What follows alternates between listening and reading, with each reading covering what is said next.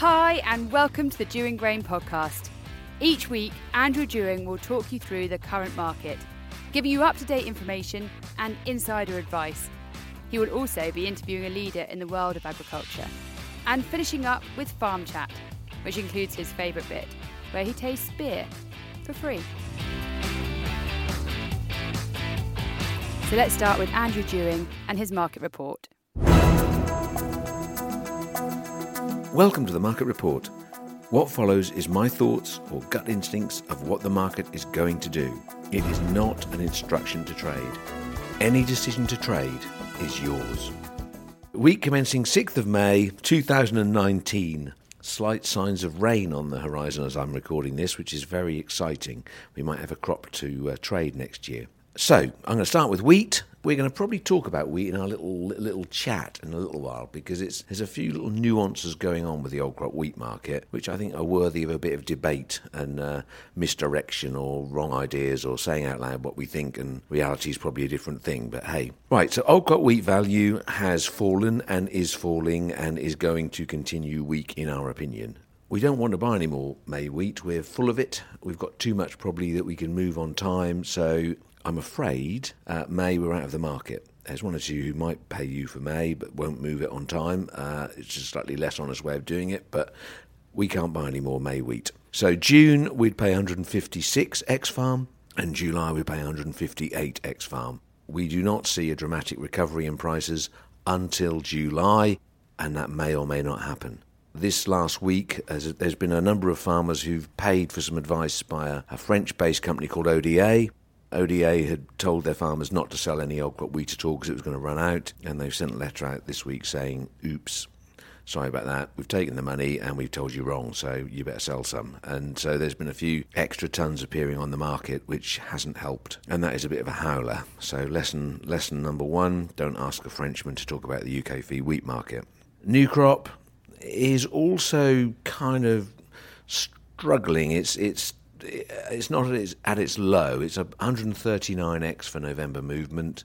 I would say it's with a bit of rain on the horizon, you might get a few people selling it, but underlyingly there's a very big concern about the lack of rain we've had, and I don't see many farmers taking a selling decision just yet. And also there's some trouble brewing. We've been talking about this for a few weeks in the States. Their corn crop, the wet weather, well, the forecast for the next week is also very wet, and I think that's going to start impacting the US, which in turn will impact every other market as we've previously discussed. So current value November 139x and delivered to store for harvest about 137, something like that. Feed barley, dead on its feet. Ex-farm, old crop, June, 126-ish. If you've got any left, ditch it, as I've said previously, and, I'm going to rub it in. I've been right on that one. Harvest, 120 delivered store still. The actual market is getting closer and closer to our guessed value, so I think that one's beginning to get a bit of an issue. 120 for feed barley historically is a good price. Let's not forget that if you need to move at harvest time.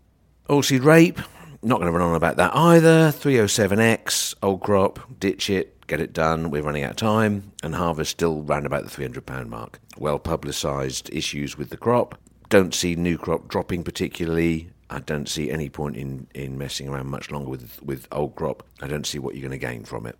So that's it for the market report in terms of prices this week. News, we have our seed meeting date fixed for the 24th of May at the Anglia Farmers Office, or AF Office, because I'm old-fashioned apparently, according to John Duffy. So it'll be a morning start, a 9 o'clock start, and we will have Peter Riley, and it's the opportunity to get a genuine independent view of seed varieties. So put that in your diary and let us know if you are coming.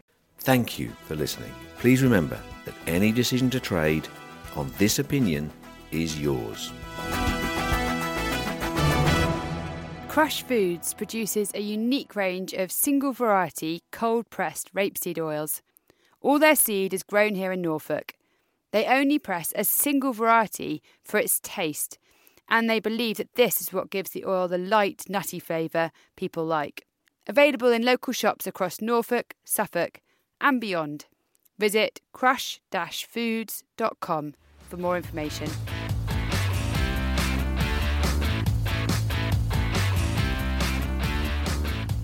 And now it's time for our feature. Today we are talking about cash settlements, and this is the second part in our education series. So cash settlements, we've talked about them on our podcast in the past many times, and it's time you learnt about them. This will also cover defaults, because in effect, cash settlements and defaults are the same thing. It's just the difference is you get to choose the timing. So let's deal with the ugly one first. Default. It's a very emotive word if you've ever been defaulted for your grain. The meaning in the context of grain sales is usually, and this applies to cash settlements as well, when you have a contract, you have a specific tonnage, a price, a quality, and a delivery point or period in which it's moving. This applies to any contract that you do.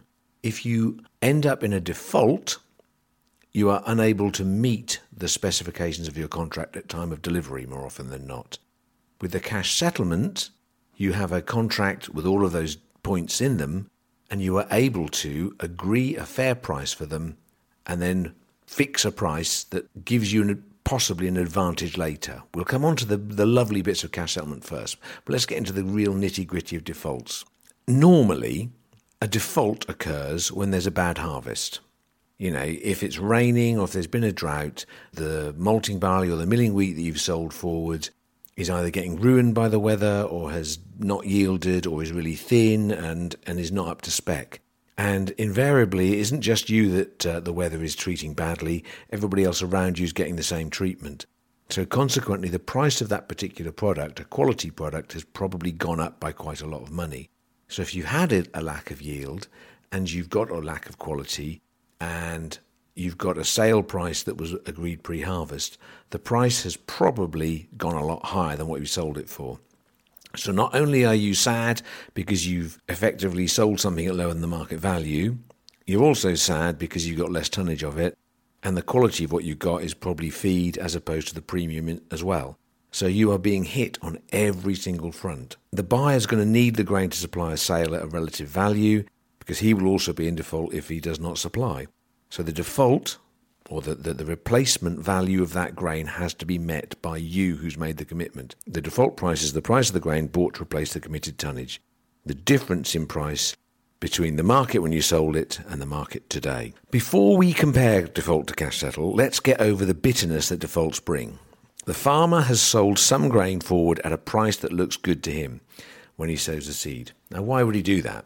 Well, normally he would look at the cost of production and his normal average yield and say, if I achieve X price, I will have broken even. So if a contract is available where X is achieved and there's more money on top of it, he's got a profit.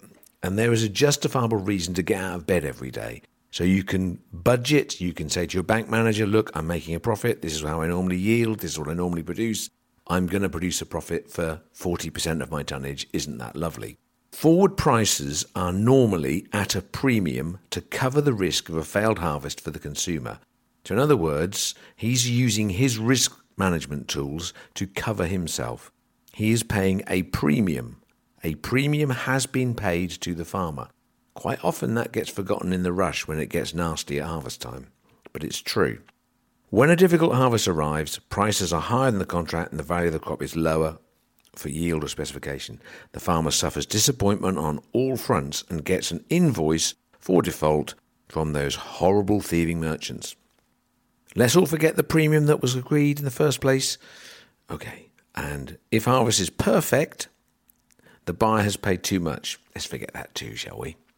Let's turn this into a happy story. Enough of that stuff. Imagine you listen to all of our autumn, and this is just a story, by the way.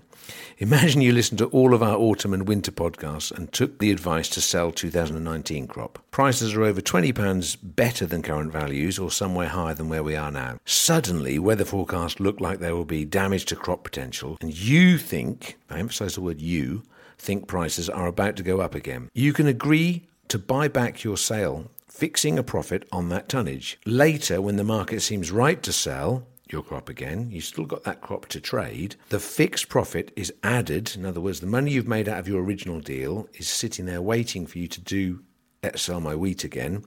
You add that earlier profit to it. So easy. Or is it? Well, that's the happy part of the story. Let's take it a little bit into the complexities now. It is, in reality, a simple process.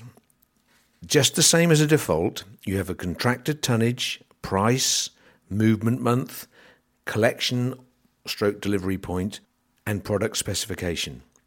It's all on a purchase contract from your buyer. If you can agree a fair value with your buyer to settle the contract, cash settle the contract, in other words, sell the same tonnage, spec, time, etc., there is a simple difference in price that has appeared between your original sale and today. Exactly the same as a default. It is the difference in value, but it doesn't have to be working against you. So if it's that simple, why doesn't everybody do it? Now, I've really debated in my head about how to go about this. I could spend the next 10 minutes like trashing the opposition and, I don't know, coming out with all sorts of things that I find funny. The reality is, it is a very simple process. The problem for the grain trade in places is there is a bit of slippage between the person doing a deal on your farm and the trader who can perhaps sign off the futures hedge that you've got against it, or a trader that's got the authority to do the messing around with, or the administration of trading out of contracts. If you have a rep or an agent who reports to a sales manager or reports to a local manager who then reports to a key trader who then reports to a futures trader, it can mean somewhere way up that tree, that guy's trading, 3 million tonnes every year. And your 1,000 tonnes, however big that is in your county, it isn't actually the most important thing in the big trader's mind. He's got lots of other things he's trying to achieve. So there's a little element of, yes, we'd love to care for you, but I can't do it today, darling. So there's a size issue. Small but very determined is always obviously the best way to go. So if you can get a system in place, or you get to like the idea that, in fact, I recognise prices go up and down sometimes in the marketplace, and sometimes it's very obviously going to go up in price, then you can trade around your position. And I believe this is the way we're going to go with trading grain in the future. As farmers, there are less of you, and there are bigger units, or people become more technical in the way they trade. So I'll give you the best example of that, which was probably last year's harvest, that perhaps come from the farming side, or an agent. It's more often than not, he's not able to manage the process, and therefore, however nice he is, the trader is not always free, and an easier life for both is join our pool. Bluntly, it's too much hassle. However, if the demand gets great enough from farm, they will have to address the issue and come up with a product that satisfies you. Historically, another reason for a barrier to this happening is something that's not been done. So there's lack of experience, and, so granddad didn't do it, dad didn't do it, why the hell am I doing this? The fear of doing different to what we've always done is actually a barrier, and you guys have got to overcome that in your trading. And I appreciate most of you have, but I'm saying that because it maybe just helps someone to be a bit braver. 3, it does mean more work for the buyer. It is administration, and it is a pain. And 4, one of the biggest problems the trade won't do this is because farmers suffer from convenient memory loss. If it goes wrong, sometimes you think it's going to go up and you buy your stuff back in again, and the market in fact goes the exact opposite direction, and you end up getting a lower price than you originally sold for. You get the market wrong. At those points, if the farmer decides to have amnesia and pretend that he didn't know what he was doing, it doesn't half make merchants say, I ain't ever going to do that again with any farmers, because, we all have to be grown up. We make decisions. If we get it right, we love it. If we get it wrong, don't pass the buck. So we're over the barriers, and I don't think I've been rude yet, but you probably disagree. So let's go to that example. Last year, the best example was last year. Forward contracts a couple of years previous to last year were £140 a tonne, and the year before that was £130 a tonne for feed wheat. So making a sale at 140 gave a guaranteed profit. It was a good price. Everyone was happy with that. What happened, and it went all the way through the autumn of 17, and coming into the new year, it was down there quite happily at a low price. Last year we had that heat wave and that drought. And when it got to April, May, it became obvious when Carol Kirkwood was on famously and giving us 30 degrees every day, the price was going to go up. And so we had a number of farmers who'd sold grain at 140, and when the market was above that, it was 146 or 150 pounds a tonne, they said, right, I want to cash settle. This harvest is going to have a problem. We're going to have less grain. I'm not comfy with the sales I've got. So instead of sitting on the farm and sulking, they decided to say, right, I'm going to do something about this. It's obviously going up. and I can make more money from it. So an example, they sold it for 140 for November movement.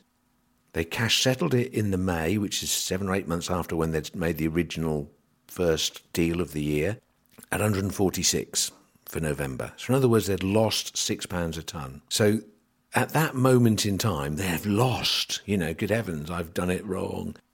But they're £6 a tonne worse off on, say, 200 tonnes. £1,200 you've blown away by being an idiot. But what they did was they got the market right. The market went up, as we all know. And let's just say they sold it for 160x for November. It went up £20 a tonne, and they thought, great, I'll have some of that. What happened was they said, right, I'd like to resell my grain at 160. So they fixed a price. That 160 had to have £6 loss taken off it, which is the difference between the original sale price, 140, and buying it back at 146. But they ended up with £154 a tonne, which is a £14 increase over the original sale. That is the best example of a cash settlement working in your favour. And it's important that it shows that, in fact, the original part of the cash settlement actually tied you into a loss. The farmers overcame that mental blockage of having lost money on something because they could see the gain. They were going to make a greater gain by selling it at a higher price later. You're effectively ratcheting up your price, gaining a benefit from a drought that was occurring in front of your eyes. The objective has to be for farmers to understand what this is, how it works, and use it when the market conditions look likely to improve. And sometimes it is obvious. Merchants or buyers will have to provide the service if it becomes a deciding factor in who farmers sell to. Do not allow your buyer to dumb you down. Just say, no, other people do this. I want to do this. This is important. I will say what we do as a business. We try to be transparent and we're trying to educate, and we've had a few observational knocks about what we do, but largely this is met well by our colleagues and by farmers as well, and consumers. Our example of cash settlement is probably a bit tighter than most, in the sense that we are, I'm told, overly generous with it. But we're a small enough business to be bespoke enough to kind of work on the margins we're talking about here. So if I'll give you an example of what we do as a business and give some of my secrets away at the same time. We will cash settle any contract at £1 less than our buying price. So the profit or loss is added / subtracted from the subsequent purchase that replaces the original deal. In other words, you sell me some grain, you then buy it back from me, the same stuff, same quantity, etc. And when you sell it again, and this is important, you will sell that relevant tonnage to me later. That's part of the deal. We won't do it unless you sell the grain to us in the end. Once you've done the original deal, we'll do a cash settlement, but we end up purchasing the final product. That's fair because of the work we've done on it. In other words, if we cash settle with you, we buy the equivalent tonnage when you come back to the market. When we buy grain from you, more often than not, we sell something of equivalent tonnage to that purchase to hedge or balance our book. This costs us time in administration and brokerage. Nobody else does cash settlements at such low cost. We have a set structure that state our values. For example, feed wheat, X-Farm, Norfolk, November is futures price -7. Now, things may change on that in the future, but that is where it's at. Cash settlement, therefore, is futures -6. That is as transparent as you're ever going to get. All of you now are chomping at the bit thinking about cash settlements. We have a grain market that's crept up £3 or £4 from its low. Right now, as I record this on the 29th of April, the ingredients are there for a dramatic price hike. If the US weather continues very wet, which is the forecast, funds are holding a record short position on new crop Chicago corn futures. If they panic, we will see at least £10 added to our values. So maybe this is the moment. However, a record South American crop and excellent reports from Russia, Black Sea, predicting a very big crop, could take the market lower. Norfolk got very little rain. We have a problem. The market has no emotion. The people who trade it do. At this moment, the overriding direction is down. But selling from farmers ceased, and if I had to predict a movement direction, it would be up. Because I think the US corn acreage thing is under threat. I think there is an issue there that will give us a bit of a rally. That is in the lap of the weather god. So I could be wrong. You've got to make your own mind up. And then when you've made your own mind up, if you're certain, knock on the door and say, I would like to reduce the amount of sales I've got because I think there's a rally coming in this market and I think I can make some extra money from this season's crop. Now, I hope most of you have grasped the dynamics of what we're talking about, and most of you have understood that it doesn't have to be a complicated process. If you understand exactly your objectives, you're going to have to find out what your merchant, if it isn't us, heaven forbid, is prepared to cash settle for. Understand the value of your product, and then see how much they're taking from you in terms of trading value. And then if you're happy and you can see a benefit to your bottom line as a trader and a grown-up, then go for it. Keep an eye on the market, and when you feel it's peaking, then go and sell it again.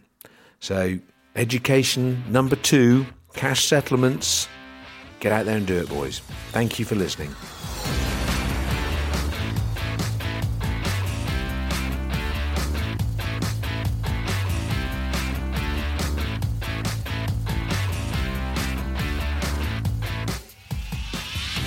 And now it's time for Farm Chat. Okay, today I've got Ben with me, and Ben is in charge of telling us what the beer is. Morning. Morning. We're going to be trying a beer called Toast, and it's brewed with bread. And this is bread that's actually waste bread from bakeries. So here we go. Sound effect department, very good. We'll use that one again. There's a bit on the side of the bottle that says it is crafted from fresh surplus bread, malted grain, and only the finest hops, obviously, always the finest hops, golden with a smooth finish, suitable for vegans. Okay, well, I like that. How is any beer not suitable for vegans? Just a matter of interest. I'm not sure. So Animals run over in the field. Why would you put suitable for vegans on beer? 'Cause, yeah. What about the aphids? No. No, I like that. That's a very nice beer, not too sweet. Interesting, using waste bread. Yeah, refreshing, good beer. Yeah. Taste the finest hops, can't you? And the bread. With a sip. As a sure sign, another sip. Well, we'll see. Let's go drinking. Oh, no, sorry. Right, Ben, what do you want to talk about today? You're in charge. Okay, well, I think there's been a few interesting developments on the world agricultural market today. The rise of swine fever in China, I think, is starting to make more mainstream headlines. Without a doubt. I mean, this is an interesting one because it's been going on for the past 6 months, really, but really it's in the last month that we've seen it hit the big... It is epidemic proportions. Yeah. I mean, the rumour is they've now slaughtered more pigs than are in the whole of Europe. There is a very harrowing video of live pigs being pushed into a hole and soil pushed on top of them because they couldn't afford to kill them, apparently. Yeah. It's not particularly good Chinese care, is it, that one? No, not great. I mean, the big story is everyone keeps saying, oh, well, this will reduce soybean demand and corn demand, but at the end of the day, the pork needs to come from somewhere. So anyway, I think that's one to watch. Well, you did say let's buy lean pork futures this morning, even though it's gone up 30% in about 4 weeks or something. But I can't justify that as a Norfolk grain trader, really, can I? No, pork bellies, trading places. Yeah. We've all seen the film. Eddie Murphy. I've got no legs! So swine fever, I mean... no laughing matter, very serious, but, interesting how the state have kind of kept a lid on that story, but now I think it's just such a massive thing, it's just coming out. So yeah, and it's had an impact on European pork prices. In the butcher's shops, your pork prices have gone up. There'll be less ribs, pork chops on your barbecue this summer. I think so, and I think prices will keep going up, so one to watch. Replacement would be chicken? I'm talking about the barbecue here. Chicken, beef, anything, Andrew, really. Anything. But anyway, and then the other story which kind of ties into this is this phenomenal opening day for this company called Beyond Meat in the States. Go on, talk me through that. Okay, so these are guys that set up in California, as they do, Silicon Valley, and they've developed a meat substitute from fava beans, soy and pea protein. Shares were trading yesterday at $25. They closed at $65. So that is 163% up on the day. Blimey. Famous shareholders, Bill Gates, Leonardo DiCaprio. So, I mean, this is a company that's going to make waves. Did you buy some shares? No, I didn't. I thought you'd have mentioned yourself amongst with those other two. The other fascinating thing is that Tyson Foods, who's the US's biggest meat processor, owns 6% of this company. So I think there's something there. That's that. I mean, this is the very hot topic, is it not? Along with green issues, yeah, without a doubt. How does cereal producers in East Anglia gain or benefit or do something strategic that relates to that? Good question. It is a good question. I mean, it'll come down to how the imports work. You know, Beyond Meat are now looking to supply supermarkets in the UK. So what's the thing that puts what are they using as their base product again? Well, pea protein. So peas? Yeah, yellow peas, yeah. Okay, yeah. I mean, there is a company in Norfolk that's specialising in sort of yellow pea protein, Novo Farina, who we know. Yeah, no, we met them, didn't we? Yeah, that's that actually. Okay, there's an angle there, possibly. What else? Yeah. Fava beans, which will never work in What are they? Is that farter? type of bean. Farter beans. No, come on. And soya protein. Yeah, if only soy would work in the UK. Mind you, there's a big abundance of that around the world at the moment anyway, isn't there? There is. Well, if they can produce a meat substitute that is as accepted by the masses, it's a bit more thinking, I guess, going on. But I'll tell you what we should do in the summer. We should get a little barbecue going on the next podcast, get Webby over and give him 2 burgers and not tell him which one's which. yeah, but you know that everyone's going to be able to tell the difference between a meat burger and it. Apparently you cannot, Andrew. It's almost impossible to tell the difference when it's cooked and eaten. Who wrote that? Some sort of... No. BBC website. Okay, well, that's totally unbiased then. There's no problem. Anyway, so they were the main things I thought were worth bringing to everyone's attention. Yeah, well, I think that's... okay, we'll be watching that one. Wouldn't it be nice if it was a UK company? We'd all be proud and have half a chance after Brexit. Maybe. I said earlier on in the market report, I talk a little bit about the Old Crop Wheat scenario. Talking about Old Crop Wheat, I've now got a wheat futures lorry leaving the site here at Aylsham. You might be able to hear in the background another one bites the dust. Wheat futures has left all of our stores pretty well, which makes you think, oh, there isn't much stock left. But the reality is the futures market, everyone was watching it thinking, oh, someone's in trouble with a short position. And there was a moment earlier this week when there was a large amount of tonnage offered on the futures. And if someone was in trouble and couldn't tender, that was the moment they would have bought those in. And they didn't, did they? No, the market was incredibly stagnant, and yes, we all thought the pressure would be on the short, and then the market very, very quickly collapsed, didn't it? Yeah, and I think that is the death nail. I now, that and the ODA announcement to, oops, got it wrong, you better sell what you got. Okay. Yeah, I know you winced there saying I shouldn't say people's company names, but that's such a howler. They charge money for an opinion which was wrong. I can't see them digging themselves out of that one. It'd be interesting to know if any large trading companies are using ODA, but anyway. We have speculated on that. Anyway, for us, that moment clearly says that there isn't going to be an artificial rally based on a futures short. It's not going to happen. Therefore, we think Old Crop Wheat's had it, and it is still a £16 premium to new crop. Yeah, and also I think the pressure could roll on into June as well. So yeah, I think May is overdone. June is going to have the residue of May that isn't going to be moved. July there might be 2 minutes of excitement about the 10th, and then there'll be French imports. So with that really happy, miserable end to the trading season for feed wheat, have a very lovely rain-filled week.